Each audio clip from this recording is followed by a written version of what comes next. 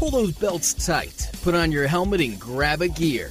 It's time for another high-speed episode of Race Chaser Media's Motorsports Madness, powered by mycomputercareer.edu. Training for a better life. Let's throw the green and send it to the hosts in the studio.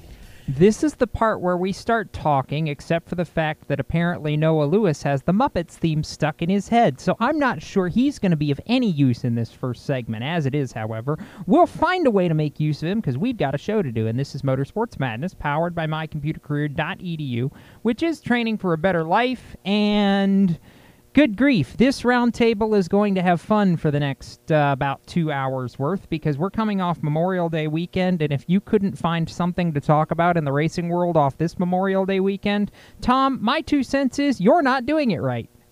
Well, I would agree with that. I'm sure that those in our audience from outside of the U.S. Had their own major events at their own places over the course of the weekend. Here in the U.S., of course, the big event, 2 events, Indy 500 and the Coke 600 for the NASCAR Cup Series, and a whole bunch of short track events at local and regional tracks around the country here that we could talk about. But as I said before we started the show, I think we could do the entire show just talking about Helio Castroneves' Victory Lane celebration. That is something I don't think we will ever see again unless he wins a 5th. Well, that possibility is suddenly not out of the question now, is it? And we can break down the chances of that potentially happening in a couple of segments here, or a future segment coming up in just a little while, Seth. But my goodness, Tom's right. Just the celebration alone was worth the price of admission, let alone the whole race, which was one of the best 500s I think I've ever seen. I just have one question. Based on what Tom just said, if he doesn't win a 5th, are you sure they're not going to start tearing down the catch fencing for souvenirs? They've already done that once, Seth. You didn't know that Helio has a piece of the IMS catch fence in his house? No, I'm saying the entire catch fencing, not just a piece.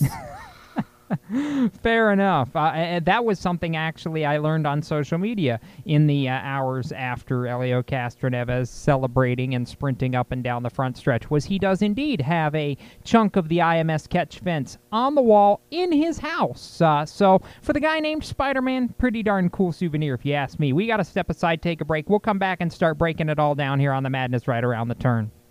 You own a performance car and you know how to drive, but you want to learn real performance driving. Well, Bunky, get that car off the street and onto the track. Summit Point Motorsports Park, the Mid-Atlantic's premier road racing facility, located just over an hour from D.C. in nearby Summit Point, West Virginia, is the place to go. And you'll find that Friday at the Track is going to give you what you need. For less than a monthly car payment, you can attend this regularly scheduled one-day instructional event in your street car on one of Summit Point's 3 world-class road racing circuits. You'll receive classroom instruction, skid pad instruction in their cars, including front and rear skid control, and 4 20-minute in-your-car instructional sessions from a professional instructor. Have fun, go fast, and really learn how to drive. Call 304-725-8444 for class schedules and details. That's 304-725-8444. Friday at the Track at Summit Point Motorsports Park. Green light. Hey girl, school zone. I'm getting hungry. Car changing lanes. You want to meet me for pizza? Stop sign. Intersection clear. Yeah, street. Pizza sounds good. Ball in street? Girl in street! It's hard to concentrate on 2 things at once, like texting and driving. Stop the text, stop the wrecks. How will you stop texting and driving? Tell us at stoptextstopwrecks.org. Brought to you by the National Highway Traffic Safety Administration and the Ad Council.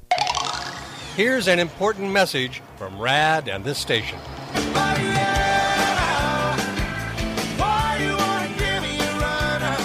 Hi, this is Bob Sheehan from Blues Traveler for RAD, recording artists against drunk driving. I like to party just as much as the next guy, maybe even more, but the one thing I won't do after I've had a few is get in the car and drive. Don't blow it. Always choose a designated driver. Remember, music lives, and so should you. Automotive technicians and auto service trainees, how would you like to work at the beach and perform for one of the best car care centers in the nation? Lewis Meineke is now looking for skilled automotive technicians to join their award-winning team. If you're a gearhead that knows his or her stuff, or a young up-and-comer that has the motivation and drive to succeed, then you need to make this call today. 302-827-2054. Lewis Meineke Car Care Center, located in beautiful Lewis, Delaware, offers a highly competitive compensation plan, great benefits, a flexible schedule, and did we mention that you're going to be working at the beach? Plus, there's a signing bonus for the right candidates. Technicians must be ASE certified and have a minimum of 6 years' experience. Beginners advance at your own pace in one of several entry-level positions. But whatever you do, don't wait. These jobs will go fast. Call Tim at 302-827-2054. That's 302-827-2054. Lewis Meineke Car Care Center. Rev up your career. Hi, this is Ty Ankrum, and you're listening to the Race Chaser Radio. Now back to the show. Welcome back to Motorsports Madness, powered by mycomputercareer.edu, which is training for a better life. Jacob Seelman joined by Tom Baker, Noah Lewis, and Seth Eggert around the round table this evening, and there is no better place to start this show than the obvious place to start this show, which is, as Tom mentioned right off the top, the Indianapolis 500, and I'm not even going to dig into the race details itself at first, Tom. I am going to start with a statement that I feel like really encapsulates the entire event and its post-race as follows. To me, that race and that moment, that ending, was a seminal moment in motorsports history. To me, that is one of those races, those moments, those happenings that will transcend as long as any of us live and continue to cover the sport. I mean, you just could not, Hollywood could not have scripted this ending, from Elio leaving Penske to getting picked up by Meyer Shank to even being in contention, let alone actually winning a fourth Indy 500 30 years after his mentor at Penske, Rick Mears, won his fourth 500, and all three former four-time 500 winners were on the grounds and gave congratulations afterwards on Sunday. I mean, if that's not as close to meant to be as you can have in racing, I don't know what is, to be totally honest with you. It was iconic. First of all, thank you, Roger Penske, for giving up on Elio Castroneves, because that moment wouldn't have been nearly as special if Elio had done it with Roger Penske instead of with Meyer. I think that moment was as iconic as any other singular moment in the history of the Indy 500. And the victory lane celebration on the front stretch was something that is uniquely Elio and could never be duplicated by any other driver with the type of emotion, just the raw energy. Elio is 46 years old, Jacob, and I firmly believe that man could race another 5 years and probably win 2 more Indy 500s before he's done, provided, obviously, that his body continues to stay in the shape it's in and not start to give out on him. But he's just, it was like he was 20 years old again. It was really quite incredible to watch that battle at the end and him just fighting for the lead and never giving up. Palou was so strong, and Elio just was not going to be denied. It was really an incredible moment and something that I'm so thankful that I had the chance to see and to watch. And that victory lane celebration, like I said, that could never be duplicated by anyone else again. I think maybe if he wins his fifth, he'll run the entire distance of the racetrack. Seth, I think I was saying this to you when I walked in the media center at Charlotte Motor Speedway as the celebration was going on, that as I was watching on the big screen there, standing in the middle of Charlotte Motor Speedway and seeing that pass for the win play out with 2 laps to go, and I'm certain I said it to you afterwards, that As soon as I saw him make that move to the outside and it stuck going into turn one, that was it. That was the moment that you knew, especially because he had lost 2 500s to that very same move, one to Ryan Hunter-Reay and one to Takuma Sato. As soon as that move stuck, I said to myself, that's it. There is no Alex Palou is getting back to him. That was a win it or wear it moment. He was going to win that race or crash the car trying, and it stuck, and he won it. The only way he would have crashed the car, the only way would have been a J.R. Hildebrand-style movement off of turn 4, but he was not nearly as close to lap traffic as J.R. was a decade ago, for one. And for another, Castro Neves is a veteran, while JR back then was still a rookie, and JR made a rookie mistake back then. That being said, it was iconic, it was history making, it was history tying moment, and just seeing the raw emotion, not just from Elio, but to steal a line from Mike Joy, as you did on Twitter post-race, every man on every crew was celebrating that win. I don't think there was a dry eye in the house, Noah. I don't think there was anybody that was disappointed that Elio Castroneves won that race. I think Simon Pagenaud said it best. You know, he said it on social. If I couldn't win that race, I wanted it to be you, and I think pretty much that was the sentiment from the entirety of IndyCar. I lost count of how many drivers, how many dignitaries were in that, I'll call it what it was, in that mob scene on the front straightaway as Elio was just losing his mind celebrating. It was one of the coolest things of beauty I have ever seen play out on live TV. And what I loved most about that is nobody forced an interview down his throat. No, you know, the TV cameras let it play out, and it took 15 minutes, and Roger Penske himself finally tapping Elio on the shoulder and going, you know, we really do have to get you to victory lane eventually. Yeah, you know, it's hard to find anyone, and I'm not sure if you can find anyone that did not want to see what we saw on Sunday. Just the pure emotion. We talked about it just a few weeks ago in our IndyCar preview for our Indy 500 race, and just how special it would be to see Elio in victory lane once again, getting that fourth win.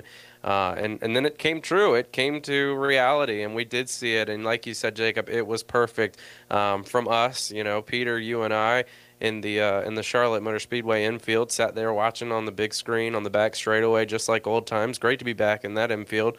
And then walking into the media center, and it seems like, you know, you'd think that walking to the media center from our parking lot, that victory would, you know, at least the celebration would be, oh no, it had just begun for Elio Castroneves. He was out there for a number of minutes after that. And I loved the quote on TV where they said, at some point when we come back from our commercial break, we will catch up with your Indy 500 winner, but there is no rush right now. So it was just perfect. You're right. It couldn't be scripted any better than what we saw happen in the Indy 500 post-race. Tom, I think we need to say thank you, don't we, to the NBC production crew, Sam Flood and everybody at NBC, for the job they did in letting that moment, I don't even want to call it theater, because it was all true. It was what it was. It was genuine. But letting that play out on the silver screen, and not, as we mentioned, forcing a front stretch interview or rushing him to victory lane. I mean, it wouldn't have been what it was, I feel like, without that playing out the way it did. That was literally the definition of professionalism and sound judgment when it comes to programming, and, as you say, letting the moment happen instead of interfering in it. You're right. You hit it right on the head. NBC played that out brilliantly. You know, I have some other, you know, maybe things that I think NBC could do better as far as their overall coverage coverage, but that moment, Jacob, they nailed it right on the head, and it was incredible. It was, and I love how we've gotten through an entire opening segment talking about the Victory Lane celebration, and we haven't even scratched the surface on what went on in the race itself, which to me just speaks to how much of a race, how much actually went on over the course of 500 miles and beyond. And when we get back from our commercial break that's coming here in just a minute, we'll start to dig a little deeper into this 500, which I've said it myself. Several of us, I think, on Sunday called it an all-time 500, one of the best, if not the best, we've ever seen. So we're going to do that. We're going to step aside. We're going to get a little business done. And when we return, more on the 105th running of the Indianapolis 500 here on Motorsports Madness. You own a performance car and you know how to drive, but you want to learn real performance driving. Well, Bunky, get that car off the street and onto the track. Summit Point Motorsports Park, the Mid-Atlantic's premier road racing facility, located just over an hour from D.C. in nearby Summit Point, West Virginia, is the place to go. And you'll find that Friday at the Track is going to give you what you need. For less than a monthly car payment, you can attend this regularly scheduled one-day instructional event in your street car on one of Summit Point's 3 world-class road racing circuits. You'll receive classroom instruction, skid pad instruction in their cars, including front and rear skid control, and 4 20-minute in-your-car instructional sessions from a professional instructor. Have fun, go fast, and really learn how to drive. Call 304-725-8444 for class schedules and details. That's 304-725-8444. Friday at the Track at Summit Point Motorsports Park. Motorsports Sales Professionals. Performance Motorsports is looking to build a team of experienced media sales professionals to represent our programming to the industry's top companies, magazines, and racing series. If you have motorsports sales or marketing experience, know how to work with agencies, understand social media, and are incredibly creative when it comes to working with clients and promotions, then we want to hear from you. Top performers are richly rewarded. Your imagination is the only limit here. Call 717-749-0444. That's 717-749-0444, or email us at scorpionradiogroup@gmail.com. You want to ask for Sue. Is your job sucking the life out of you? Wake up. You can do something else. Information technology. I know what you're thinking, but I'm not a math and science person. No problem, and no excuses. Because it's not rocket science, it's My Computer Career. Go to mycomputercareer.edu and take the free career evaluation today. You can start your new life as an IT pro in as little as 4 months. mycomputercareer.edu, that's mycomputercareer.edu. The Performance Motorsports Network is a compilation of shows about motorsports. From technical to controversial to just fun, everything you like about racing and gearhead stuff is right here on one internet channel. The Performance Motorsports Network. Tell your friends about it.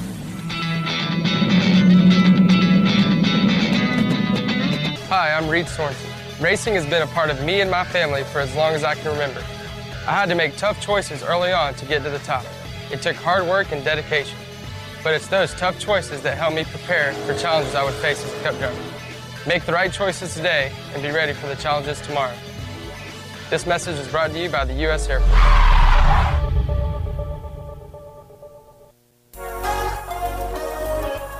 Hi, this is Spencer Boyd, and you're listening to Race Chaser Radio. Now back to the show.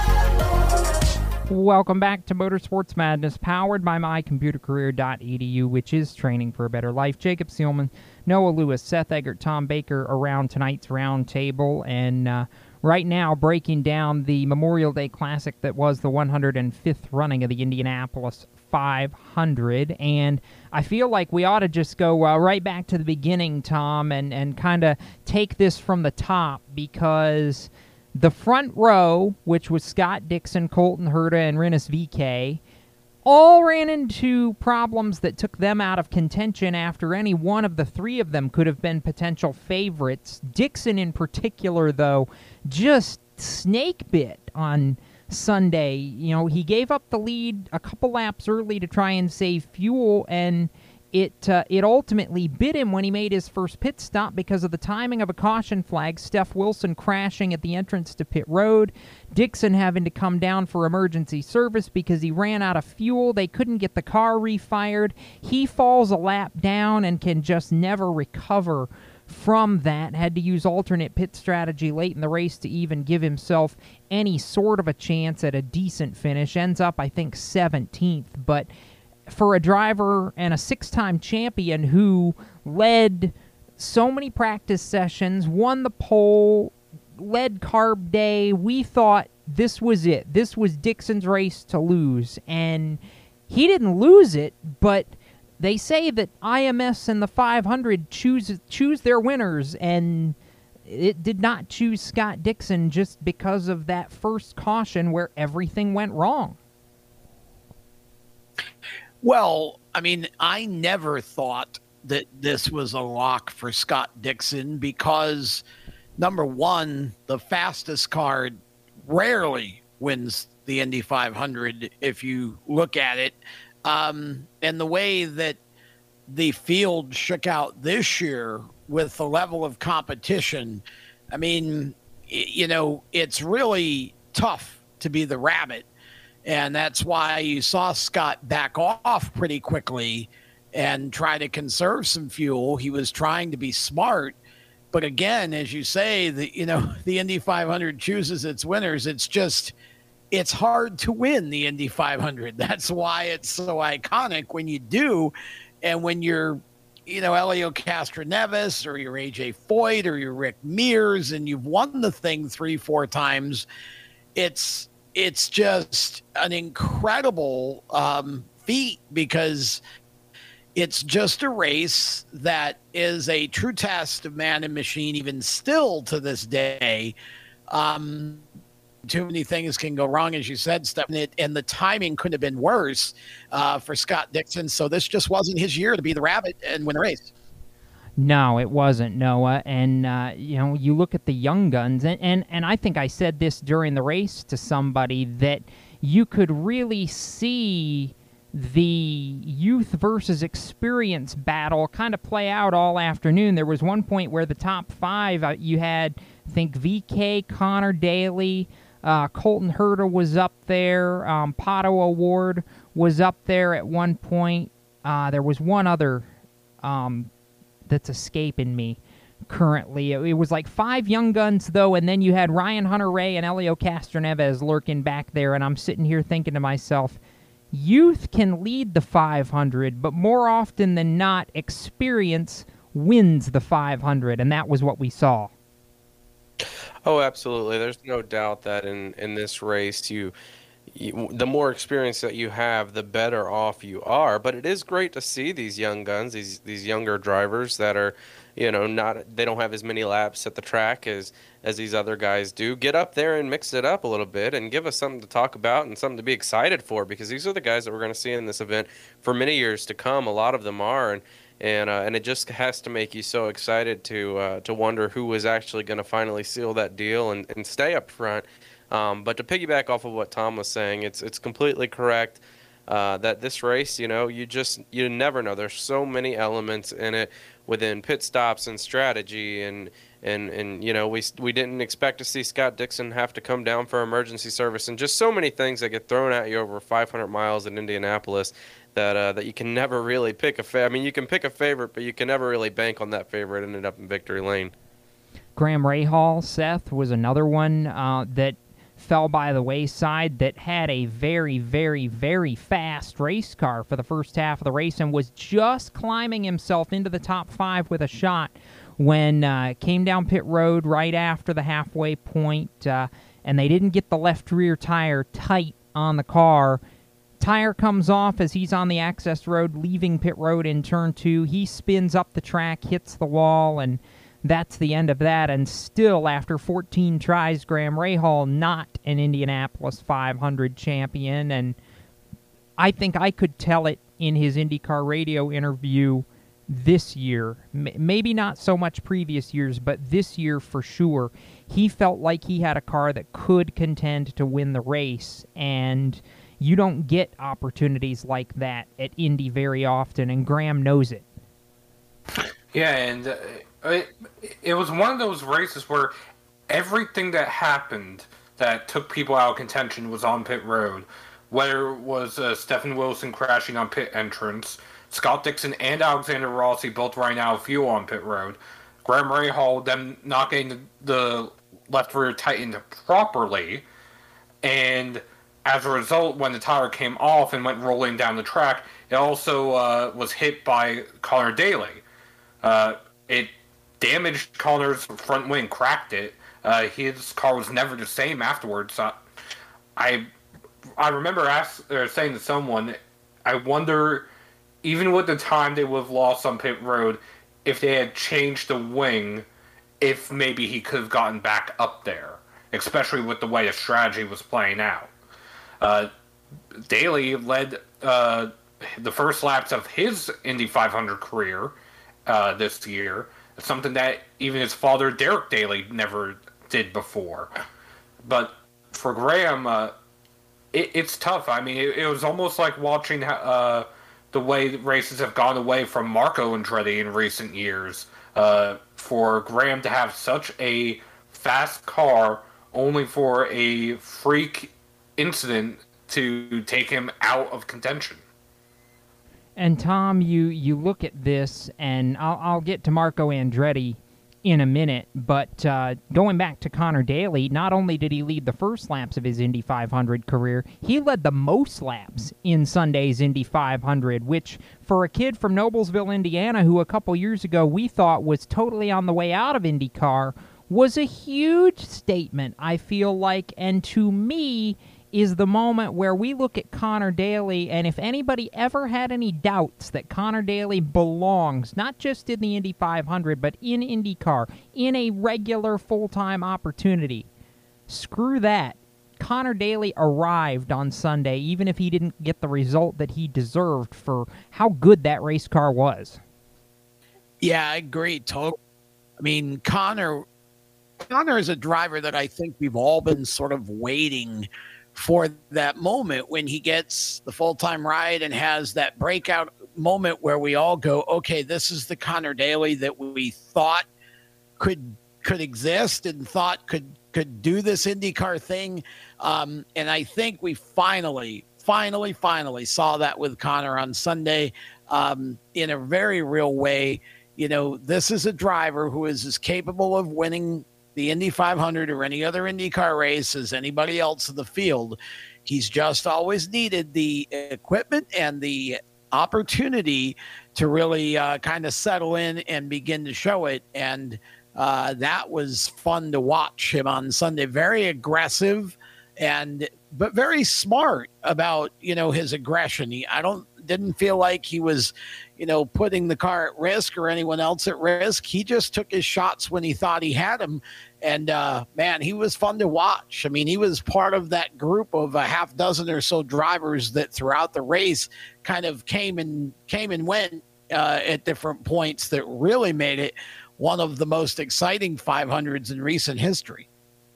Noah, was it disappointing, do you think, to see, and kind of like we talked about with Dixon earlier, all the speed that Ed Carpenter Racing had throughout the month, and then just, not to have any of the circumstances go right for them come race day? I know Ed got an okay finish, but, Rennes to fall out of it late. You had, obviously, the tire literally falling out of the sky for Daly, and it just seemed like one of those where we're ready, and, well, this didn't work like we planned it to. Yeah, isn't that always fun when that happens, Jacob? Yeah, it was kind of surprising and a little disappointing. I'm sure very disappointing for the team after they had such speed throughout the weekends and weeks prior to the Indianapolis 500. But again, I go back to my point earlier. There are so many elements in this race that come throughout it. and really change the concept of it, really change the landscape and change who's up front and who's running fast by the time we hit the racetrack and we're in the groove of racing. You can be very fast in practice speeds and in qualifying speeds and things like that. Of course, we did see Ed still finishing in the top 5, finishing 5th, but come race time, you've got to hit all cylinders. You've got to hit everything right, and sometimes it just doesn't all come together. So, yeah, disappointing a little bit for Ed Carpenter Racing after showing such speed. But then again, this is the Indy 500, so nothing's a given. No, nothing is a given. Nothing was a given on Sunday, and we saw that across the board, whether it was those who ended up in contention in the final laps or those who fell out of contention as the race wound into its closing stages. We are coming up on another commercial break, and we'll take that here in just a moment. And when we return, we'll dig deeper into the battle for the win and a driver that I think up until this year a lot of people were not necessarily familiar with. We'll talk about Alex Palou and his quest to win the Indy 500 as a young gun when we come back. When do you think of a plumber? Like most people, even if it's an emergency, you can be confident about who will arrive to help you. For quality and reliability, count on someone you can trust. Call on the plumbing services of Hague Quality Water of Maryland. Plumbing doesn't have to be an emergency. We handle all kinds of preventative maintenance too. Hague Quality Water of Maryland is family owned here in Annapolis since 1993. For a refreshing choice, call us at 888-84-WATER or visit us online. Here at Lewis Meineke, we're more than just your average car care center. Hey, it's Dave, your neighbor from Lewis Meineke. Whether you need an oil change, brakes, tires, or anything under the hood, we've got you covered. Take advantage of our free check engine light service as well. Yes, free. And don't forget about our free shuttle service. Never stress, we'll take care of the rest. On with life. Give us a call at Lewis Meineke, 302-827-2054. Victory Custom Trailers is the place to go for your next new or used trailer or coach. Being personally involved in the racing community allows Victory to fully understand what racers need in a trailer. They have over 200 coaches and trailers in stock for a variety of industries, and they can serve anyone in the continental U.S. If you're looking for something custom, they can assist in designing a trailer that fit your needs. Check out their entire inventory online at victorycustomtrailers.com. Do you love the sound of high revving motors and the smell of burning rubber? Do you want to get your car sideways right at the ragged edge of control? If you've always wanted to try drifting or learn to improve your drifting skills, Summit Point Motorsports Park, the Mid-Atlantic's premier motorsports facility, has the expert instructors and the specialized track to teach you how to drift and the skills necessary to drift competitively. From skid pad to open sessions, Summit Point Motorsports Park has the safe and open environment that allows drifters of all skill levels, new to intermediate, to get sideways and smoking. With a focus on safety and the skill set necessary to drift competitively, Summit Point Motorsports Park's Drift Nirvana is just the thing for you. Call for your reservation today, 304-725-8444. Or for more information, go online, summitpoint-raceway.com, or you can email them at office@bsrinc.com. Drift Nirvana, getting you sideways the right way. If you own a gun, you have a full-time responsibility. When you aren't using it, be sure it can't get into the hands of curious children, troubled teenagers, a thief, or anyone else who might misuse it. Your family, friends, and neighbors are all counting on you. Remember, always, lock it up. For more information on firearm storage safety, visit ncpc.org. This message brought to you by the National Crime Prevention Council, the Bureau of Justice Assistance, and the Ad Council. Hi, this is Ross Chastain. You're listening to Race Chaser Radio. Now, back to the show. Welcome back to Motorsports Madness, powered by mycomputercareer.edu, training for a better life. Jacob Seelman, Tom Baker, Seth Eggert, Noah Lewis. Still around tonight's roundtable, talking motorsports and continuing to discuss and break down the Indianapolis 500 from over the weekend. And one more thing that I want to touch on, Tom, before we get to Alex Palou and that battle that he had with Elio down the home stretch of the race is, you talk about Elio leaving Team Penske, and good grief, at least for this year, he picked a pretty darn good time to do it, because I think we all thought, despite how Penske looked for most of the month, and despite that they didn't qualify well and struggled for some pace, that, it's Penske. They'll figure it out come race day. And I think I was probably among the most shocked that we got to race day and they never really figured it out. I mean, Scott McLaughlin was the best of the bunch and ended up with a top 10 finish and Rookie of the Year honors. But aside from Scotty Mack, I mean, I don't feel like we even talked about the three guys who are always in the conversation for Penske. Will Power had his issues, and we weren't sure, if he was ever going to take the start. He was able to, thankfully, but Pagenaud and Newgarden were just nowhere all day. It was shockingly bizarre is the best way I can think of to put it. I would never have thought we would have an Indy 500 race day where Penske would have just missed it, quite frankly. Well, they've had a few over the years, and this just never did set up from the beginning, even practice qualifying. I mean, this just was not a Penske year at Indianapolis. It just wasn't. I mean, Simon Pagenaud made a little bit of a run at one point, and we thought, well, maybe he's, going to climb through the field. And he got to Scotty Mack, I think. And at one point, I want to even say, I think he passed him. But, none of the Penske cars were that fantastic. The reason that I think Scotty McLaughlin's performance is worthy of note is because it was his first at the 500. So, I thought he did very well for being a rookie and being in a group of cars that Penske, from Team Penske, that really weren't the best cars Penske's brought to Indy in recent memory. So, Jacob, it was honestly, I saw what I expected to see based upon how the months went. I just didn't expect the Penske cars to contend. You and we talked on this show last week that you thought Scotty would get a top 10. And, he basically was worthy of that and at least made it, a first 500 to remember. But you're right. The other guys just really never got off the starting gate to the point where you expect Penske to be competitive.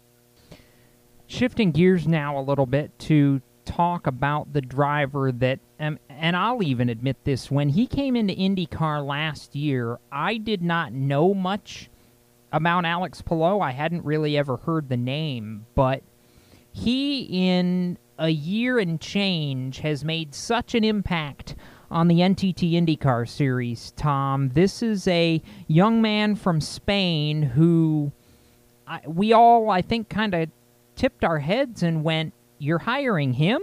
To Chip Ganassi when he tabbed Palou to take over the NTT Data car, the 10 car, and Palou has rewarded that with a race victory already this season, a runner-up in the Indy 500. He's the points leader now, going to the Grand Prix of Detroit at Belle Isle this weekend. And he's a driver. This is what I loved most about what I saw out of Alex Palou on Sunday. He wasn't afraid to be aggressive, but it was calculated aggression. He knew how far he could push and get away with it. And it's that kind of a skill, much like we've seen with Scott Dixon over the years, that will give you a very long and very successful IndyCar career. And I think what we saw on Sunday was a harbinger of things to come for young Alex Palou, who I believe that this was not a fluke. He is going to be in contention, and I believe will win in Indianapolis 500 sooner rather than later. Yeah, I totally agree with. I think Alec is a driver. He and Rinus VeeKay both strike me actually as drivers who are future Indy champions potentially. I just think those two, the way that they drive, the way that they approach things, and their personalities and their preparation, I think those two stood out to me and have really all year, honestly, as the most impressive of the young group of drivers that IndyCar currently has. And, I thought Alex's run at the end of that race, I mean, Jacob, you and I have watched a ton of these things over the years. That's a very big stage to be on. And you're very aware when you're out there racing that this is the Indy 500. This is the greatest spectacle in racing. And it's down to the last, 15, 20 laps. And it's time to go, or, checkers or wreckers. And Alex Palou, I thought, drove like he'd been driving for 10 years. I was waiting for him to make the big mistake, and he never did. I mean, did he lose the race? Yes. But it wasn't because, he put it in the wall or did anything stupid. It was just because Helio Castroneves was that much faster and was able to, to have maybe even a little more resolve and experience at the race. I think Alex and VK are both future stars in this series, and I think their popularity is gonna soar really quickly over the course of the rest of the season. Seth, I feel like if you're a fan of Chip Ganassi Racing and those of us in the media, I think we've all been wondering, because eventually, no matter how good the Iceman is, no matter how long he can prolong his fitness and be Tom Brady-like and be in contention in IndyCar, at some point, Scott Dixon is going to retire. And I feel like the unasked question to this point has been, well, when Scott Dixon does retire, who on earth is going to step up at Chip Ganassi Racing and become the next guy? To me, we found that next guy on Sunday, and it's Alex Palou. I actually think we may have found him sooner than Sunday. It's just none of us really paid enough attention or realized it, for that matter, because Alex has had some brilliant performances. I mean, he won earlier this season. He's run well, whether it was at Barber, whether it was at St. Petersburg, Texas, etc. And he definitely is one of the drivers who I think there's almost a changing of the guard starting in IndyCar, in for that matter, F1 and even NASCAR as well. But over on the IndyCar side, I think he is a part of that next generation. Him, maybe Connor Daly, and a few others as well, who are this younger generation. I mean, yes, I'm talking Connor Daly and even Graham Rahal. Even though they've been in IndyCar for a while, they haven't been there as long as Scott Dixon, for that matter. And just one other note on Chip Ganassi, one of their other drivers, Marcus Ericsson, he must be talking a what-if situation, or what happened. Him and Takuma Sato both went 42 laps on fuel, pitted with 42 to go, and somehow ended up 7 to 8 laps short on fuel at the end of the race. And for a while, I thought the two of them were going to steal the Indy 500 from Palou and from Castroneves. I never got that sense, Noah. I never really felt like it was realistic to think that either of those guys could stretch it 42 laps. Yeah, they had done it earlier in the race, but that's in a draft scenario where you're not necessarily having to lead and be all out, and there wasn't a lot of draft that they could sniff at the tail end. But I do agree with Seth that if you're a guy like Takuma Sato and that was the only play you had left, I was kind of a little disappointed that we didn't see a little bit more raw speed out of Sato on Sunday. He was kind of there, but on the fringes of being there. It wasn't like like the last couple 500s that he's won where we've gone, oh my gosh, there's Takuma Sato. He just kind of, I guess, lurked all day, but never really made his presence felt like I thought from the defending 500 winner. Yeah, you definitely would expect that. You'd think that you'd see that out of Takuma Sato, but again, it's so things changed so much over this time less than a year's time in this race, and we do see so many people go through up and down runnings of this race where you go from a winner to not really a contender. year over year, and then you come back a few years later and you're back in that mix again. So I have no fear that Takuma Sato in future Indianapolis 500s will be right back up there, mixing it up once again. I do want to say, on the note of Takuma Sato, that I didn't get a chance to see this, but I heard that when they announced him, they let him go out by himself to wave to the fans or something along that nature as the winner last year without fans in the stands. And I just want to say, if that was the case, then that is a really cool thing by IndyCar to break a little bit of tradition and let Takuma have that moment. That was actually accurate, Tom. We talked about that during our preview show a week ago, how they were going to do that, and it's so fitting. And that was the other thing, too, that was so striking was, yeah, okay, it was only 135,000 people, although, to be fair, it looked like more than 135,000 people, if I'm being honest. But regardless, to have a crowd, fans, the energy back at the Indianapolis 500, and to hear all of that in the closing laps and after the race, it just made it right again. So long overdue. Yeah, for sure. I mean, you can't look, both Indy and Charlotte, the crowds were just so supportive and so energetic. And again, this was kind of the return, right? And, I mean, everything's not perfect, but it's better. And, you know, Indy 500 without a crowd like we had last year was just another race. It lost a lot of its magic and its energy.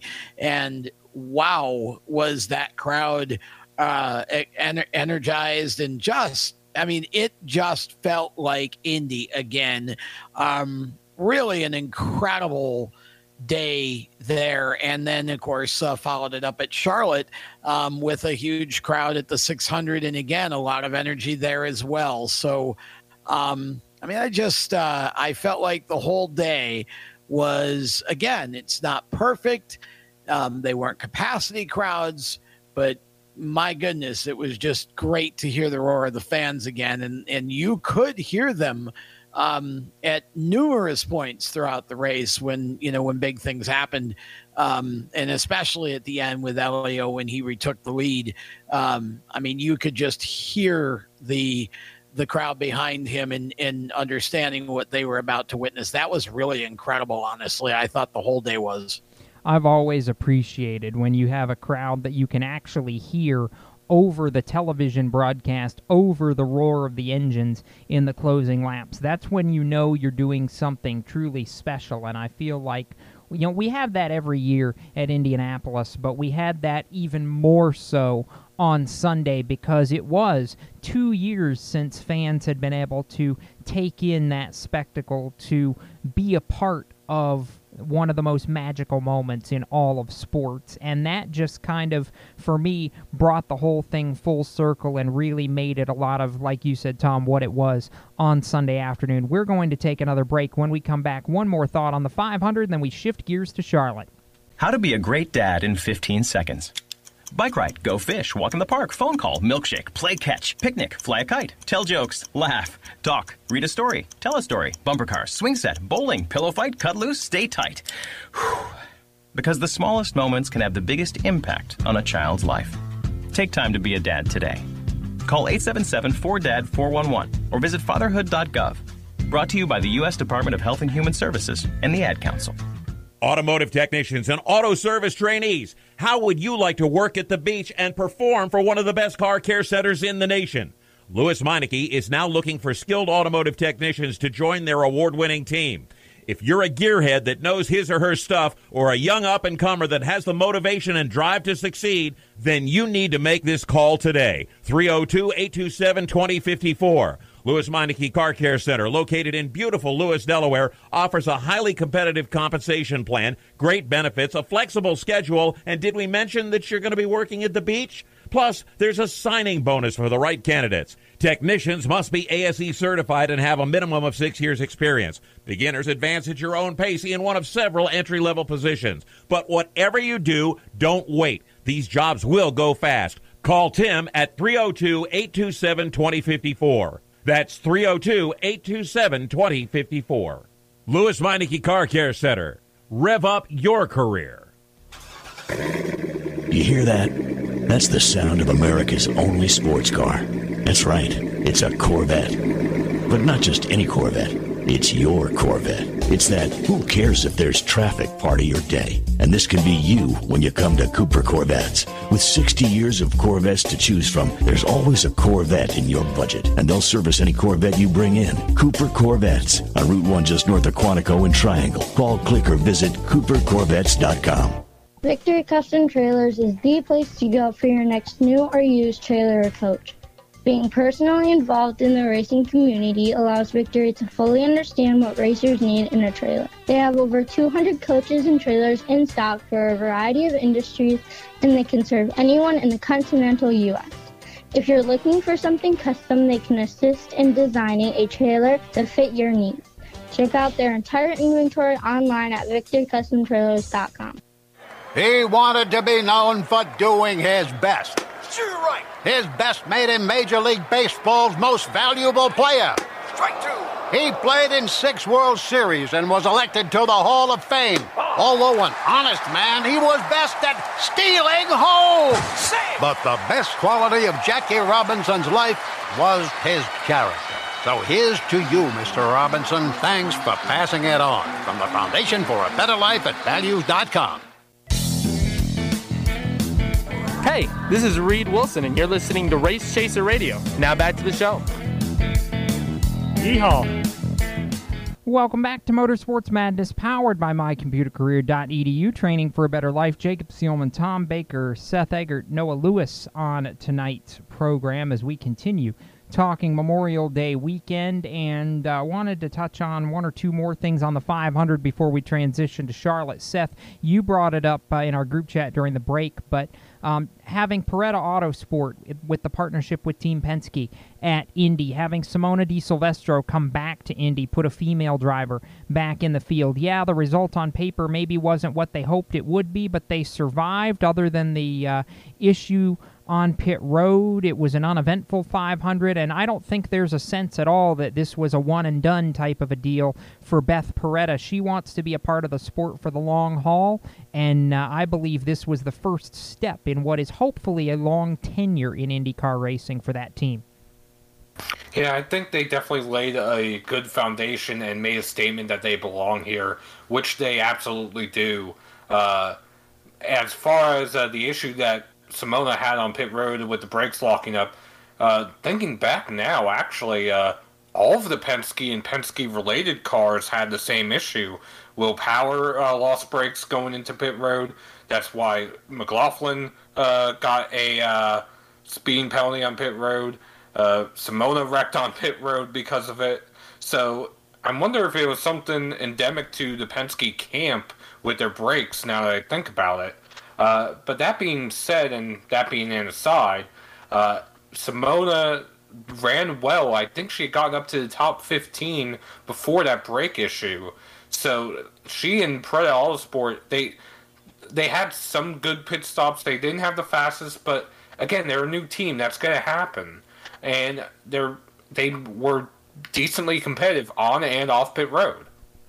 I loved seeing it. I think it was Pippa Mann who said on social that given all the strides that women have made through the years at the Indianapolis Motor Speedway, that it just felt right to not only have that team, but have Simona back in the field for an Indianapolis 500. How strange it was last year that we didn't have a female attempt to qualify or race in the show, largely because of the pandemic. So a lot of good things surrounding that team. One final thought on the 500 right after these words on Motorsports Madness. How to be a great dad in 15 seconds. Bike ride, go fish, walk in the park, phone call, milkshake, play catch, picnic, fly a kite, tell jokes, laugh, talk, read a story, tell a story, bumper car, swing set, bowling, pillow fight, cut loose, stay tight. Whew. Because the smallest moments can have the biggest impact on a child's life. Take time to be a dad today. Call 877-4DAD-411 or visit fatherhood.gov. Brought to you by the U.S. Department of Health and Human Services and the Ad Council. Automotive technicians and auto service trainees, how would you like to work at the beach and perform for one of the best car care centers in the nation? Lewis Meineke is now looking for skilled automotive technicians to join their award-winning team.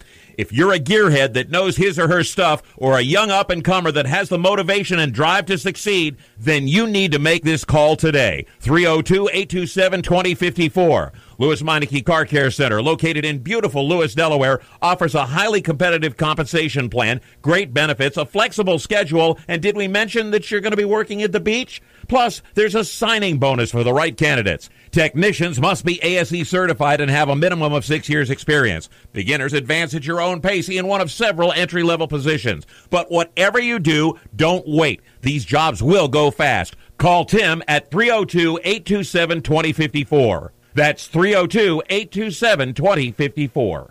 Lewis Meineke Car Care Center. Rev up your career. You hear that? That's the sound of America's only sports car. That's right. It's a Corvette. But not just any Corvette. It's your Corvette. It's that who cares if there's traffic part of your day. And this can be you when you come to Cooper Corvettes. With 60 years of Corvettes to choose from, there's always a Corvette in your budget. And they'll service any Corvette you bring in. Cooper Corvettes on Route 1 just north of Quantico and Triangle. Call, click, or visit CooperCorvettes.com. He wanted to be known for doing his best. Sure, right. His best made him Major League Baseball's most valuable player. Strike two. He played in 6 World Series and was elected to the Hall of Fame. Although an honest man, he was best at stealing home. But the best quality of Jackie Robinson's life was his character. So here's to you, Mr. Robinson. Thanks for passing it on. From the Foundation for a Better Life at Values.com. When Marlon Shirley was 5 years old, he was in an accident and lost his foot, but he didn't lose his heart. When you tackle a challenge that you just cannot even fathom tackling, when you accomplish that, the amount of integrity and the will and the heart that you'll get from that experience is what will set you up for your life. In less time than it took Marlon Shirley to say that, he can now run 100 meters because today he's the world's fastest amputee. Overcome it. Pass it on from the Foundation for a Better Life at Values.com. Hi, I'm Cody Connor, and you're listening to Race Chaser Radio. Now back to the show.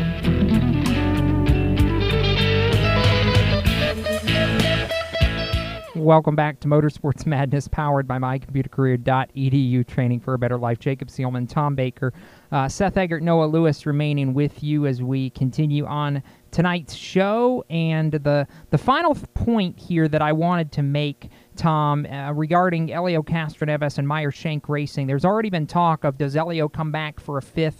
I think it could be more than that. I think we could potentially see Elio Castroneves back for a full year in IndyCar in 2022 with Meyer Shank, because the goal, from what I've heard, is they want to build that second car out to make a 2-car team, because Meyer Shank Racing is supporting a young driver in the road to Indy right now by the name of Braden Eves, who had to sit out most of last year after being injured in a crash, I believe, at Indianapolis during a Indy Pro 2000 race, I think it was. And Braden is working on climbing the ladder scholarship to scholarship, and the possibility would exist if he goes to Indy Lights next year and does well, that we could see him maybe take over from Elio in a year or two. Well, I would expect that, actually, and I'm glad you mentioned Braden, because that young man has a ton of talent, and that crash that he had was a nasty crash, and I'm glad to see that he's recovered from it, and I'm anxious to see where he can go. But yeah, I think you could very well see Elio back for a full season, and I think what a mentor. I mean, imagine having Elio Castroneves as your mentor. I mean, that would be the ultimate dream, I would think, for an IndyCar hopeful like Braden. And, I believe that Meyer Shank is establishing itself quickly as a serious contender in this series. If they can just get the right pieces in the right place. And I think that should be a foregone conclusion that Elio comes back for a 5th 500, and it would be nice to see him run some more shows this year. But who really knows where that goes, obviously. But I would love to see him come back full time. He never wanted to leave. Roger just kind of sent him packing, sadly. I mean, he did win a sports car championship, but that wasn't really what he was interested in. And I'm glad to see him getting a second rebirth here with Meyer Shank. Indeed. We'll step aside and be back with more Motorsports Madness in just a couple of minutes. Everywhere you go, you hear it, and you see it. It's coming at you through your phone, your tablet, and your computer. It's broadcast from your favorite radio station, TV networks, and cable companies. It's in the stadiums, the arenas, the ballparks. It screams for your attention at the mall. It's interactive on Main Street. It's even coming at you from the gas pump at the nearby convenience store. What is it? It's digital content. It's digital content. It's digital content. Somebody has to create it. Somebody has to manage it. So whether your dream is to write it, design it, create it, call it, produce it, voice it, host it, light it, shoot it, switch it, record it, color correct it, edit it, code it, repurpose it, tweet it, blog it, post it, compress it, upload it, replay it, or make sure it gets to where it's got to go when it's got to get there in the format it's got to be in, you need to attend Carolina School of Broadcasting. The skills you will learn, the experience you will get, and the connections you will make at Carolina School of Broadcasting will open the doors to the career you want in digital content creation and digital content management. Call or come by today. Click csbradiotv.edu. Everyone knows Strutmasters is the suspension experts for luxury vehicles, and now we offer motorcycle products. Introducing Easy Rider Complete Motorcycle Air Suspension, brought to you by Strutmasters.com. You can raise and lower your bike with the flip of a switch. Take those long rides with the ultimate comfort of Easy Rider Air Shocks. They're backed by Strutmasters, and you won't believe the low price. Check out Easy Rider Motorcycle Air Suspension at Strutmasters.com. Parents, your son or daughter has had their license for a while now, but you want to make sure they're prepared for any situation they may face on the road. High school driver's ed doesn't teach them to drive defensively. They need to be prepared for any highway emergency. For less than a month's insurance, and a whole lot less, BSR instructors at Summit Point Motorsports Park in nearby Summit Point, West Virginia, will teach your son or daughter how to respond instantly and positively to unexpected situations on the road. BSR's specialized accident avoidance training teaches swerve to avoid maneuvers at highway speeds, ocular driving, which focuses driving attention on ways to avoid accidents, vehicle dynamics and feedback, skid control and skid recovery, threshold braking on straights and progressive braking on curves, and off-road recovery techniques. This is stuff driver's ed simply doesn't teach. So call BSR today, 304-725-8444. Give your kid the skill set needed to drive safely and responsibly on the highway. That's 304-725-8444. This is a test to find out if you know it all when it comes to children. Name one of the leading killers of U.S. children age 1 to 13. What's the best way to protect children in a car crash? At what age and size should a child start using a booster seat? Don't assume you know it all when it comes to car seats for your child. Go to safercar.gov/the right seat and know for sure. Brought to you by the National Highway Traffic Safety Administration and the Ad Council. Hi, I'm Casey Kane, and you're listening to Race Chaser Radio. Now back to the show.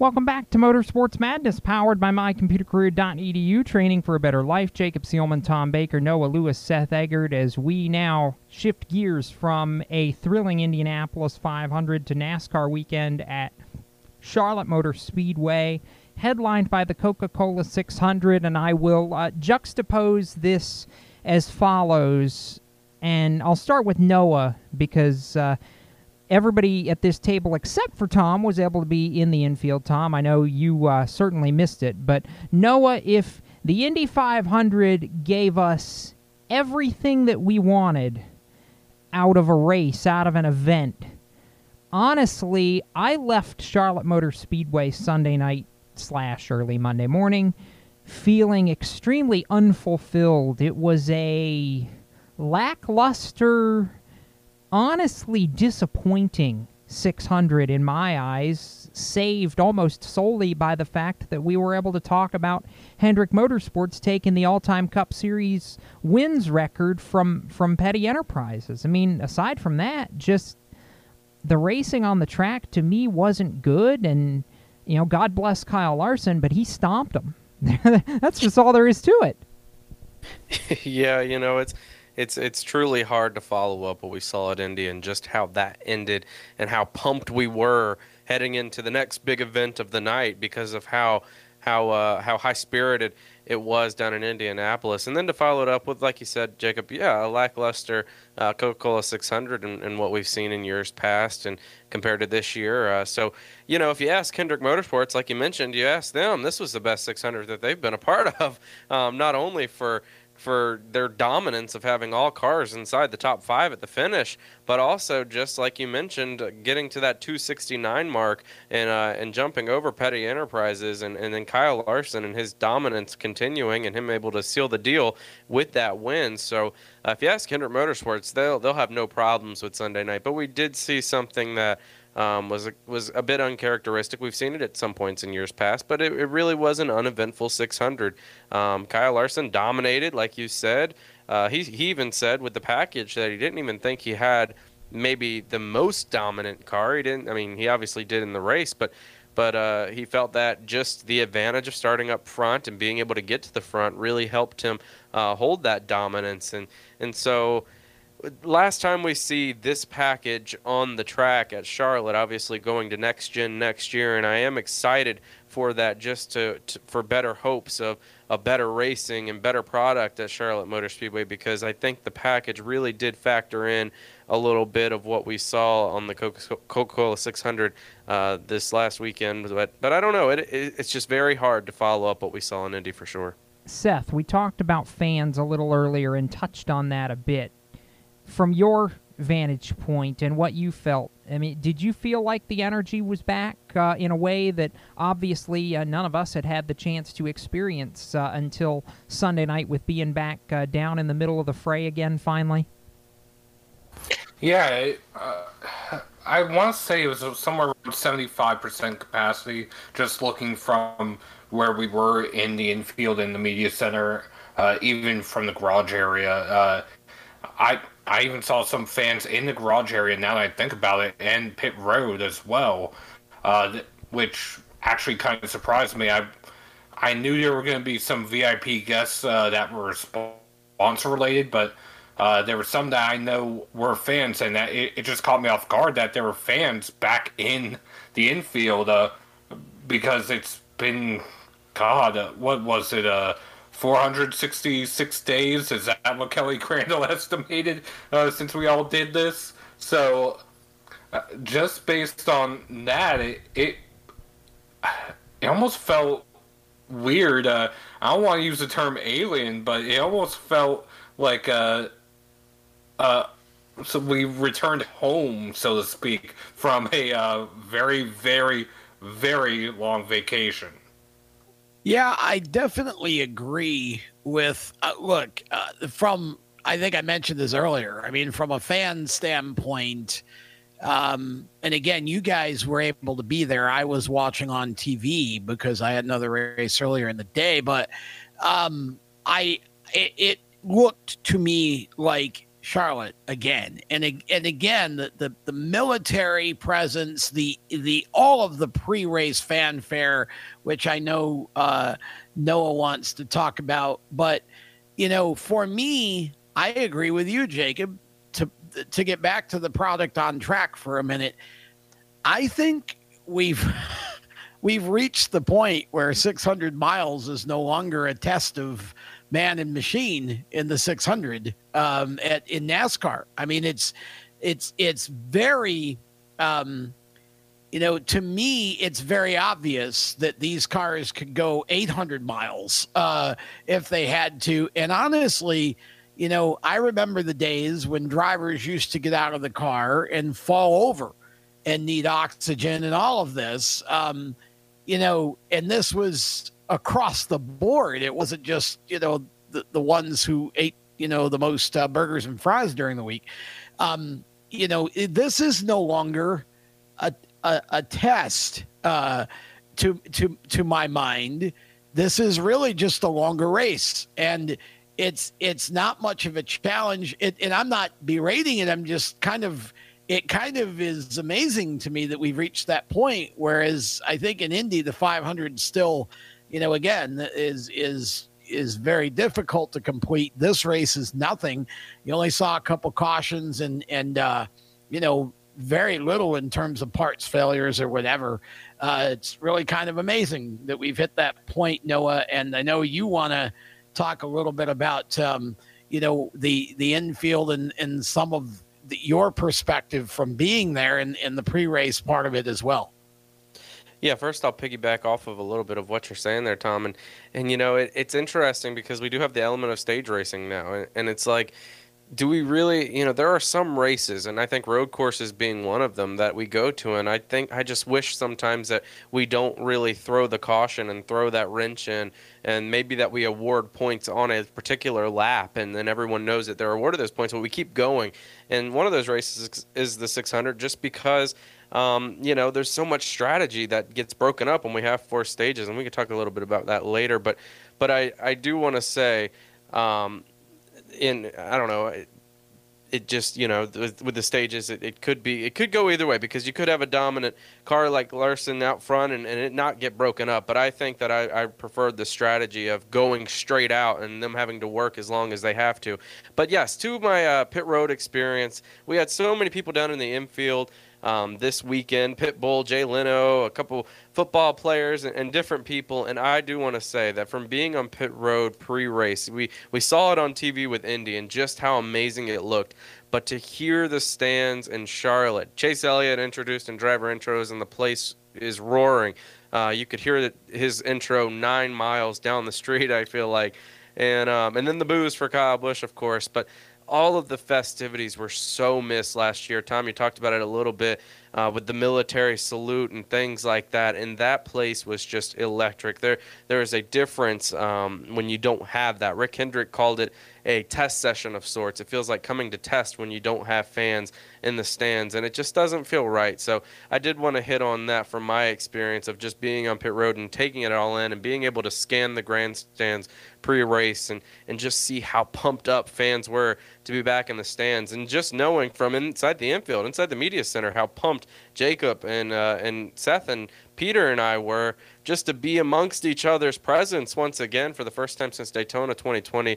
Everything just felt right, and I'm so glad that we've gotten to that point, Jacob. No, I agree with that, and I know Seth has some thoughts on the race, and I'm afraid if I cut him loose now, it'll take us well over our allotment of time before we have to fit in a break. So I'm going to ask him to hold until we get back on the other side of the break. But I think from my vantage point, no, I agree. It just felt right to have the fans back, and funny enough, I actually got a chance to have a brief moment with Marcus Smith, chatting with him on pit road as he was waiting for Kyle Larson to go to victory lane. And I said to Marcus, do you feel like this kind of having the fans back, and this is the first step towards a new beginning for the sport? And he kind of gave a half smile to me. He goes, yeah, I do. I think there's a lot to look forward to going forward from this, and I think we can all agree on that. Back with more after this. Here's an important message from RAD and this station.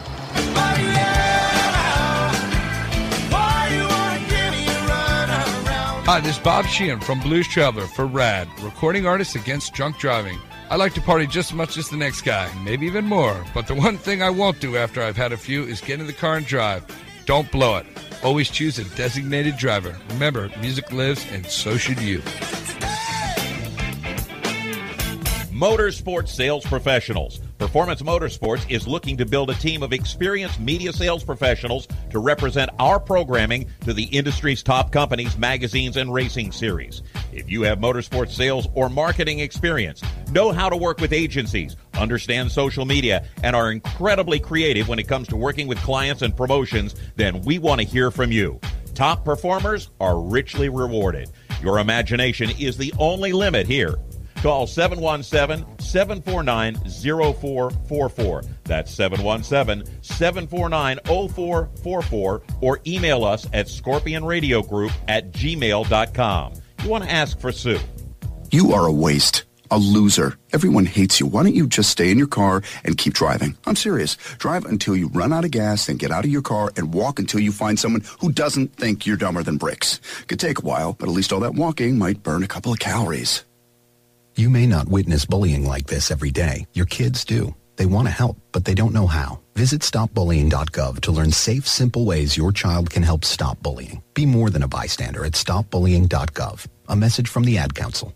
You own a performance car and you know how to drive, but you want to learn real performance driving. Well, Bunky, get that car off the street and onto the track. Summit Point Motorsports Park, the Mid-Atlantic's premier road racing facility, located just over an hour from D.C. in nearby Summit Point, West Virginia, is the place to go. And you'll find that Friday at the track is going to give you what you need. For less than a monthly car payment, you can attend this regularly scheduled one-day instructional event in your street car on one of Summit Point's 3 world-class road racing circuits. You'll receive classroom instruction, skid pad instruction in their cars, including front and rear skid control, and 4 20-minute in-your-car instructional sessions from a professional instructor. Have fun, go fast, and really learn how to drive. Call 304-725-8444 for class schedules and details. That's 304-725-8444. Friday at the track at Summit Point Motorsports Park. The Performance Motorsports Network is a compilation of shows about motorsports. From technical to controversial to just fun, everything you like about racing and gearhead stuff is right here on one internet channel. The Performance Motorsports Network. Tell your friends about it. Hi, I'm Jesse Love, and you're listening to Race Chaser Radio. Now back to the show.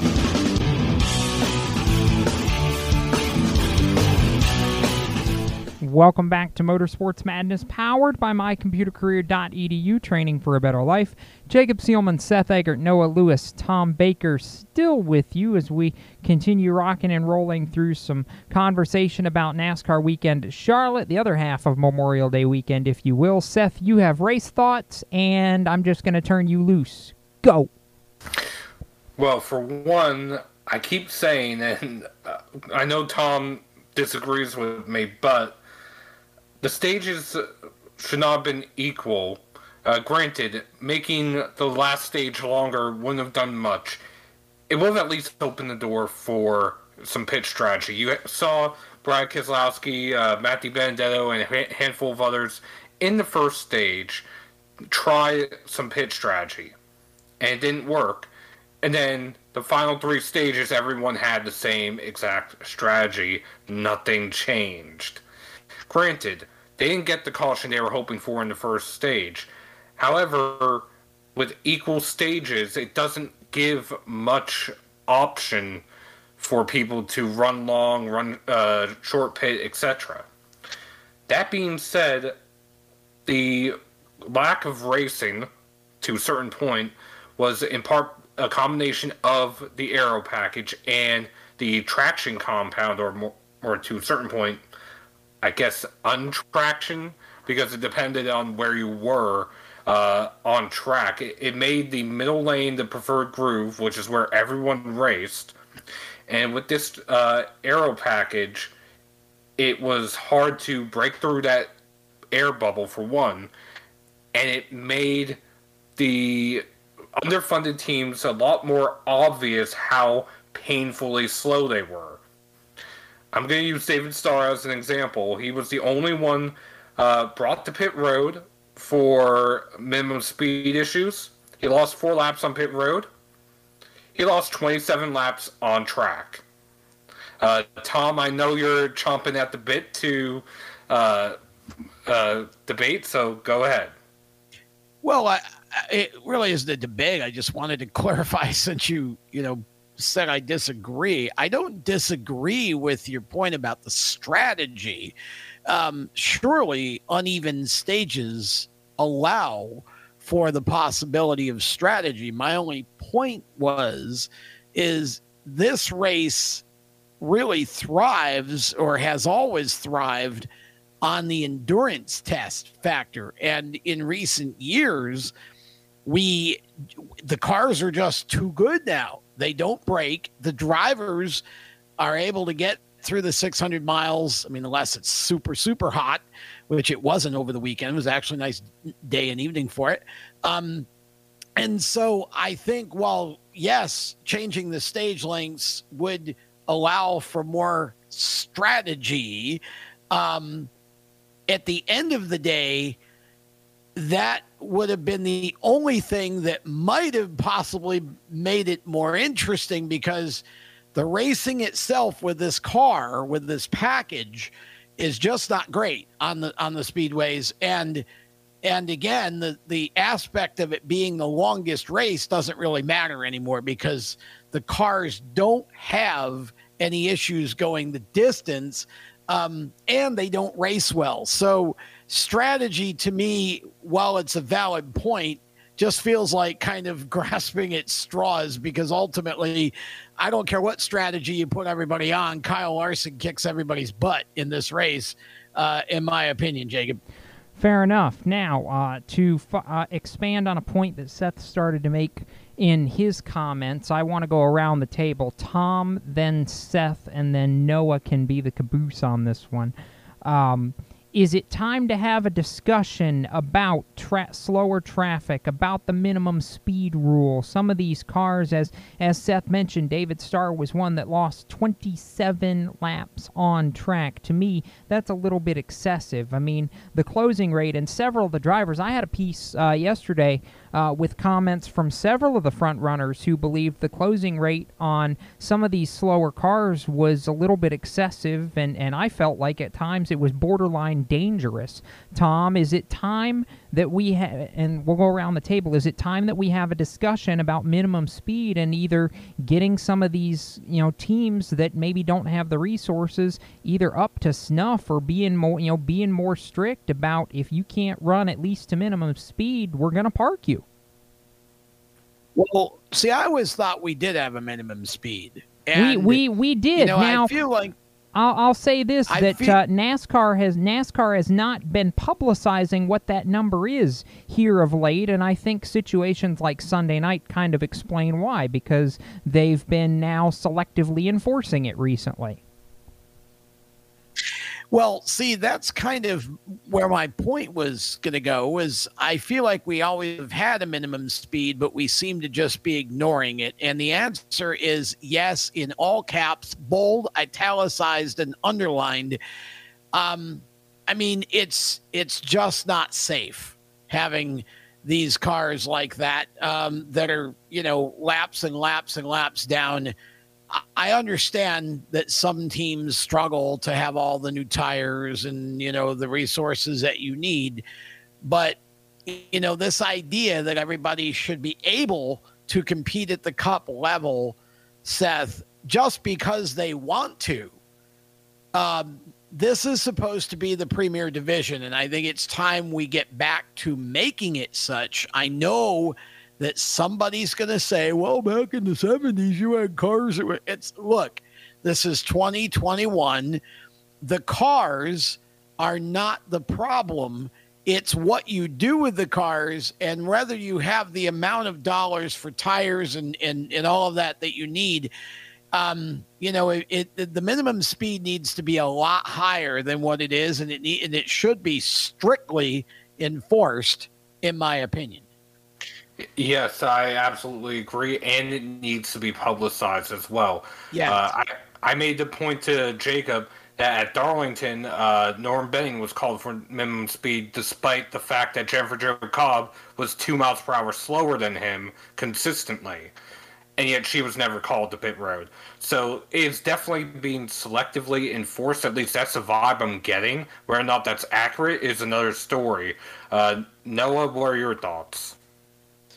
Yeah, no, it definitely needs to be enforced better, and it needs to be higher. I mean, there were so many. I scanned through different teams throughout the race, any race that we do every weekend in NASCAR, and this weekend there was one consistent thing on every single channel that I scanned through, and that was problems with the 66 car. And not to bash that team, but there was only one time that NASCAR did call that team down to fix their car. The rule is you get one chance to come down, fix it, get it up to speed, and then if you meet NASCAR's minimum speed requirement, then you are allowed to go back out and continue to participate. If you don't, you have to take it to the garage and you're done for the day. I guess somehow the 66 reached minimum speed because NASCAR never said anything else to them. However, they continuously were slow around track, and there were very many instances that could have caused major problems especially with our top 5 and our leaders that I was scanning throughout that race. So definitely tough to say, without knowing the minimum speed and having it publicly given to us. We do need to have that. However, it does need to be increased if these issues continue, because this weekend in particular, there were a lot of instances that could have gone south in a hurry. It almost felt a little bit like an ARCA race, so to speak, where you have such high speed differentials. And not only that, but also just take a look at what happened in the truck race as well between Trey Hutchins, who, granted, he had power steering issues, cut a tire, and hit the wall. And then Johnny Sauter came in can opener his truck. Yeah, there was that. And I was just getting ready to start to transition over to the truck and Xfinity and ARCA races. And I guess, Seth, we can go right to the truck race, and we'll start there. Why not? Aside from John Hunter Nemechek winning the race, that was the moment that stands out to everybody, was Trey Hutchins, Johnny Sauter, Drew Dollar, and a minefield of debris that also included a tire basically falling out of the sky on the race winner's truck. Yeah, and John Hunter even said that he never saw it coming. It was just a scary situation.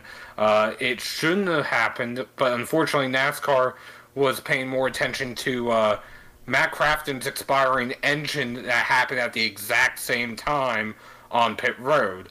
So there's going to be a caution regardless. Unfortunately, it just came a few seconds too late. Indeed, it did, and we had that. Noah, I think that crash kind of stopped all of us for a minute, because of the way it shredded the right side of Johnny Sauter's truck. I mean, it took a long time for that window net to come down, and I, for one, was particularly concerned about Johnny's safety there. It's one of the worst-looking crashes that we've seen in a long time.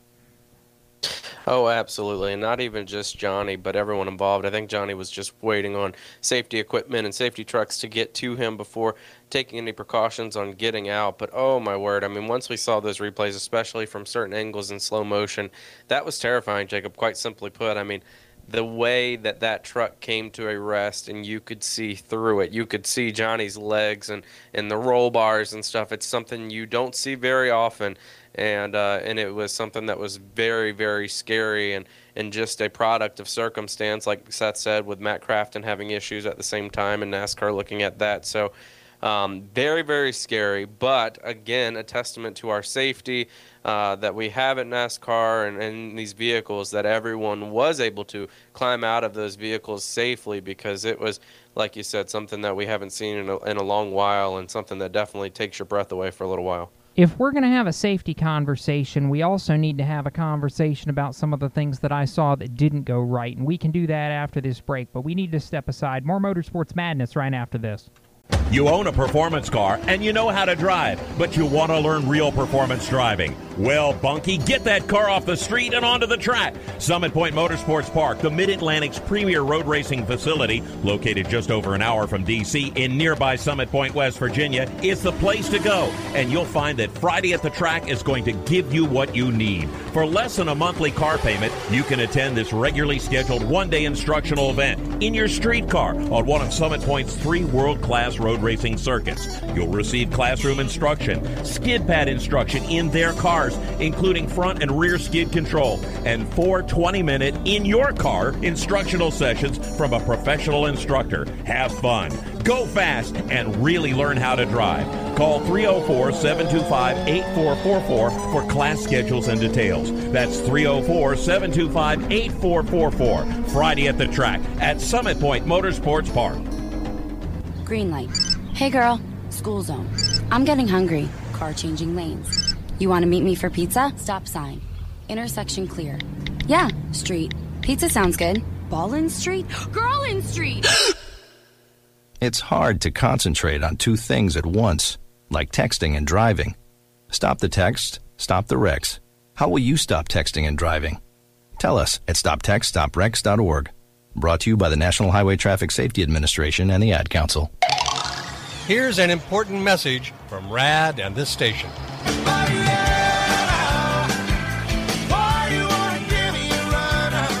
Hi, this is Bob Sheehan from Blues Traveler for RAD, recording artists against drunk driving. I like to party just as much as the next guy, maybe even more. But the one thing I won't do after I've had a few is get in the car and drive. Don't blow it. Always choose a designated driver. Remember, music lives, and so should you. Automotive technicians and auto service trainees, how would you like to work at the beach and perform for one of the best car care centers in the nation? Louis Meineke is now looking for skilled automotive technicians to join their award-winning team. If you're a gearhead that knows his or her stuff, or a young up-and-comer that has the motivation and drive to succeed, then you need to make this call today. 302-827-2054. Louis Meineke Car Care Center, located in beautiful Lewis, Delaware, offers a highly competitive compensation plan, great benefits, a flexible schedule, and did we mention that you're going to be working at the beach? Plus, there's a signing bonus for the right candidates. Technicians must be ASE certified and have a minimum of 6 years experience. Beginners advance at your own pace in one of several entry-level positions. But whatever you do, don't wait. These jobs will go fast. Call Tim at 302-827-2054. That's 302-827-2054. Louis Meineke Car Care Center. Rev up your career. Hi, this is Derek Krause, and you're listening to Race Chaser Radio. Now back to the show. Welcome back to Motorsports Madness, powered by mycomputercareer.edu, which is training for a better life.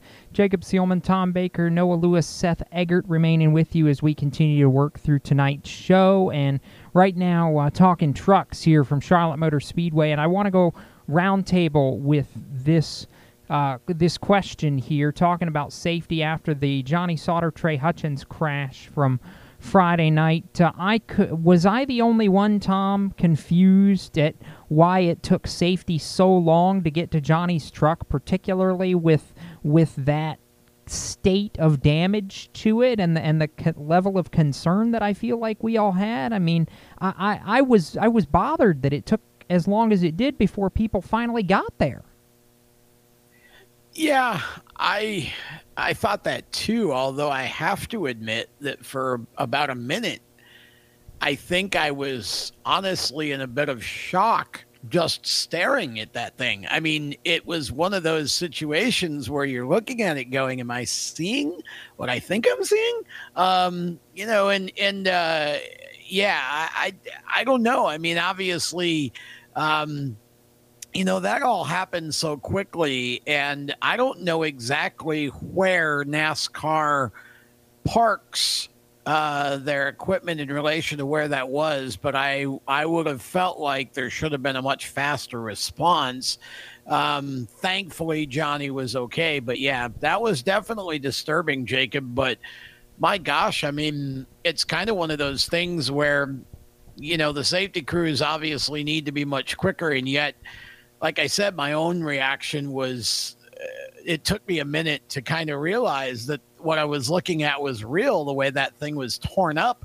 And so I think natural reaction is that you kind of have to stop for a second and process it first. But yeah, they definitely should have been on the ball a little more. I don't know why they weren't, to be honest, but I'm sure there's a reason for it. Noah? Yeah, that's something you always have to, look deeper into on why they weren't. But of course, you do want to see safety trucks and safety vehicles getting to the drivers, especially one with a truck that looks like that, as quickly as possible. But like Tom said, yeah, it'd be good to know what exactly happened to kind of limit the fast pace that we usually see with the AMR safety crew and everyone that goes out to make sure these drivers are okay.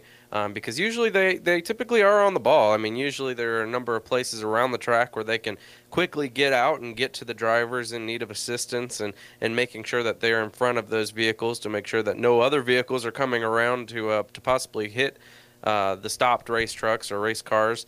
So it would be interesting to know, and obviously we want to see those safety crews get there as quickly as they can. Seth?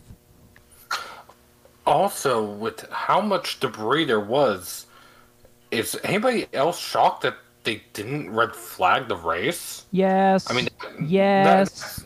That's where I was That's where I was dumbfounded. If I remember correctly, I think it might have been Chandler Smith. If it wasn't him, it was definitely one of the other Toyotas that ran through the debris, actually cut a tire, and had to go back down the pit road. And so it was just one of those. It was a hazard for the trucks on track under caution, and it was wasting laps, to quote Jim Utter. You did just quote Jim Utter on this show. Wow. Okay.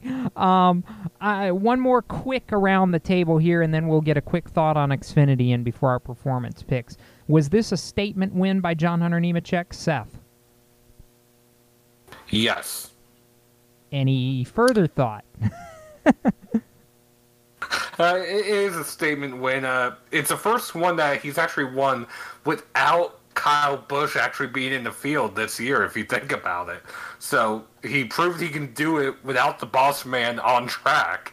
But that being said, it just adds to his tally. He has a bigger lead, more playoff points.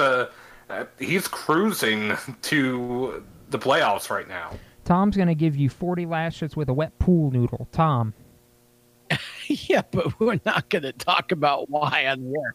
I will say for my part with the JHN conversation, though, I picked him to win, and I believed that he was going to be the truck to beat. John Hunter is, in my opinion, the single truck that the championship goes through this year. I know Sheldon Creed's raced well, Ben Rhodes has raced well, but right now I think that John Hunter Nemechek is the truck to beat, though obviously, Jacob, we have to keep in mind that it comes down to a one-race shootout, but if you got to lay odds on favorites for the championship, I think you put JHN at the top of the board right now.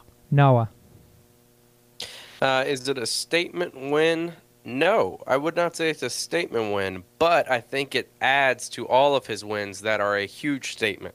And that's because, like Tom said, it's just he's become so dominant and so consistent. I also picked him this weekend. I'm excited to talk a little bit about fantasy and get our picks in for the weekend because mine did pretty daggone well this last one.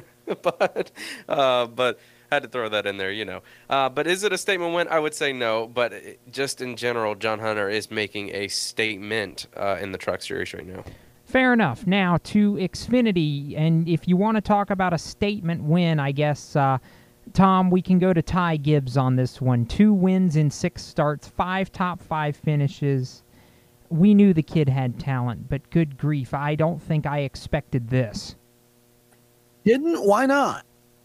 I mean, I know he's good, but I felt like it was a huge step up in terms of the caliber of cars that he was racing against, even though he was going to be in the best equipment, and I thought that it would take him longer to be able to learn how to race with the big dogs, and he's proven me wrong. See, that's interesting because I didn't feel that way at all. I mean, really, if you look at both the truck and the Xfinity series, if we broaden things out a little bit and you look at these drivers that are coming up through the ranks now, the amount of experience that they get at the lower levels, running at a lot of the same tracks that they'll run at when they get to the trucks and get to the Xfinity series. I feel like somebody like Ty Gibbs, I mean, he's as ready to go and win at the Xfinity level as anybody that arrives there with having driven his way all the way up through the ranks, and he's always been in the best equipment too.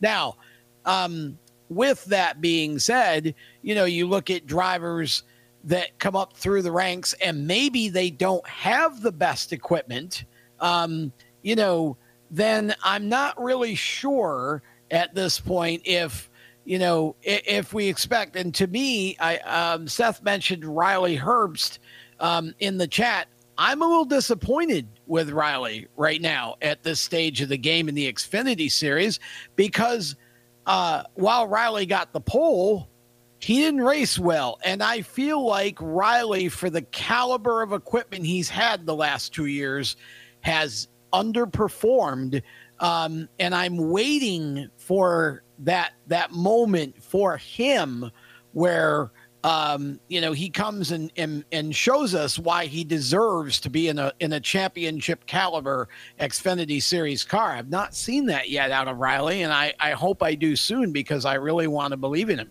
Seth, quick thoughts on Xfinity from your seat. It's not every day you get spin and win in the Xfinity Series, so Ty was able to accomplish that fairly early in his career. But yeah, as Tom mentioned, I did talk about Riley Herbst in the chat. Riley has 6 top 5 finishes and 55 starts in the Xfinity Series. Ty has 5 in 6 starts. And Riley has been in the top equipment. I almost get the feeling that he's starting to get to the point where if he doesn't perform, there's not much left for Riley in Xfinity or in NASCAR. If at least at the level he's at right now, maybe go back down to the Truck Series. But he needs to start performing ASAP. Even in the Truck Series, Noah, Riley Herbst wasn't impressive. I feel like I'm not seeing anything different than what I've seen the last 3 years out of him, unfortunately. Yeah, it is unfortunate, Riley, with some backing from Monster Energy and a few other things, but it is interesting, Jacob, because we've mentioned he's been in top equipment. Joe Gibbs Racing, Stewart Haas Racing. Now we saw the '98 car last season putting him to rest.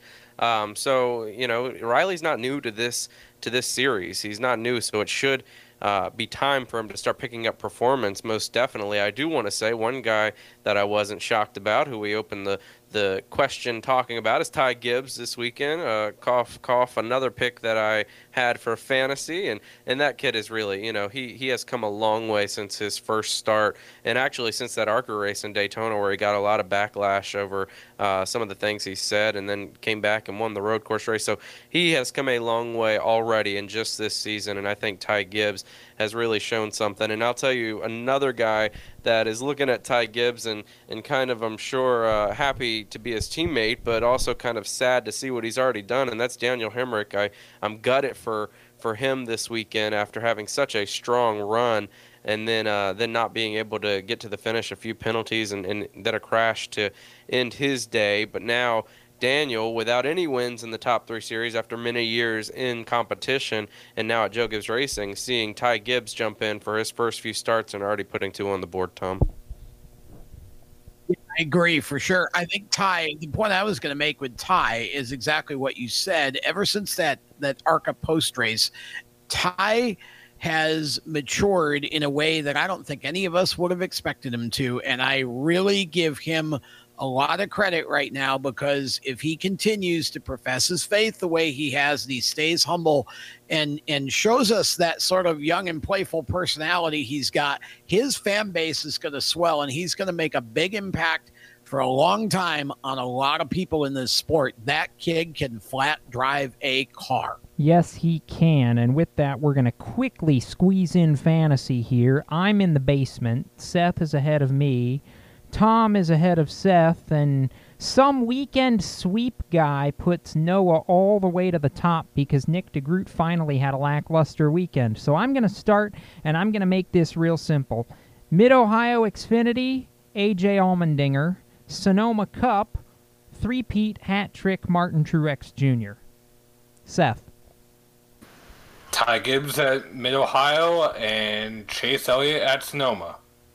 Okay, Tom. Well, I'm a 2-inch limb guy at this point, so I'm going with Ty Gibbs again, as Seth said, at Mid-Ohio.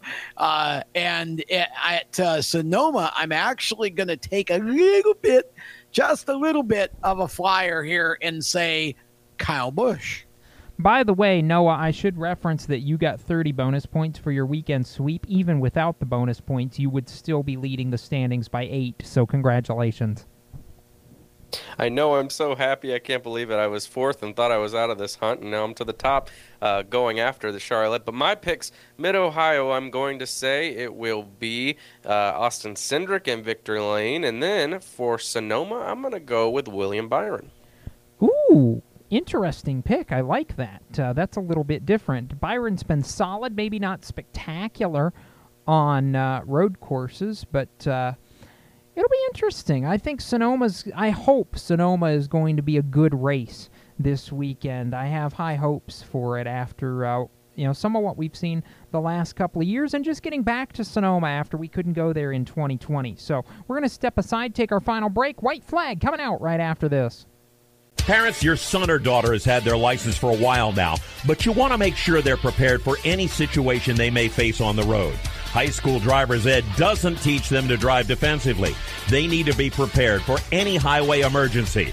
For less than a month's insurance, and a whole lot less, BSR instructors at Summit Point Motorsports Park in nearby Summit Point, West Virginia, will teach your son or daughter how to respond instantly and positively to unexpected situations on the road. BSR's specialized accident avoidance training teaches swerve to avoid maneuvers at highway speed, ocular driving, which focuses driving attention on ways to avoid accidents, vehicle dynamics and feedback, skid control and skid recovery, threshold braking on straights and progressive braking on curves, and off-road recovery techniques. This is stuff driver's ed simply doesn't teach. So call BSR today, 304-725-8444. Give your kid the skill set needed to drive safely and responsibly on the highway. That's 304-725-8444. You hear that? That's the sound of America's only sports car. That's right, it's a Corvette. But not just any Corvette. It's your Corvette. It's that who cares if there's traffic part of your day. And this can be you when you come to Cooper Corvettes. With 60 years of Corvettes to choose from, there's always a Corvette in your budget. And they'll service any Corvette you bring in. Cooper Corvettes on Route 1 just north of Quantico and Triangle. Call, click, or visit CooperCorvettes.com. Victory Custom Trailers is the place to go for your next new or used trailer or coach.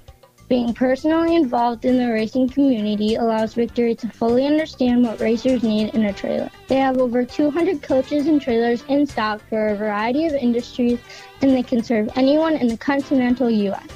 If you're looking for something custom, they can assist in designing a trailer that fit your needs. Check out their entire inventory online at victorycustomtrailers.com. Hi, this is John Andrasik of Fight for Fighting, here for RAD, the entertainment industry's voice for road safety. You know, style is a personal thing, and your lifestyle is your business.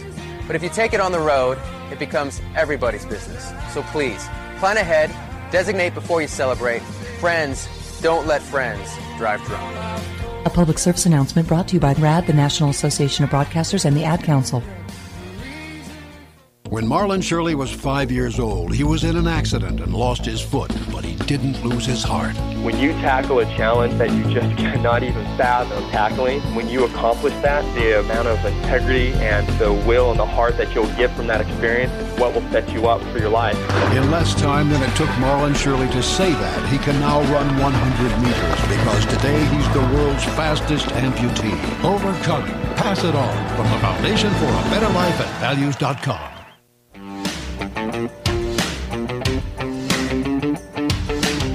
Hi, this is Chandler Smith, and you're listening to the Race Chaser Radio. Now back to the show. It is the final lap on Motorsports Madness. That means it's time for final thoughts from our roundtable. We'll go to Tom, then Noah, then Seth in that order. Tom, kick it off. What do you got? Final thoughts. Most amazing Indy 500 in recent memory. Looking forward, my final thought would be 2 road courses this weekend, 2 different road courses for Xfinity and Cup. Should be very interesting to see how this goes. Noah? Yeah, my final thoughts are that, one, I am excited that we are headed back to Sonoma. We didn't get to go there last season, so I'm very happy that we're going to hit that track again over in California.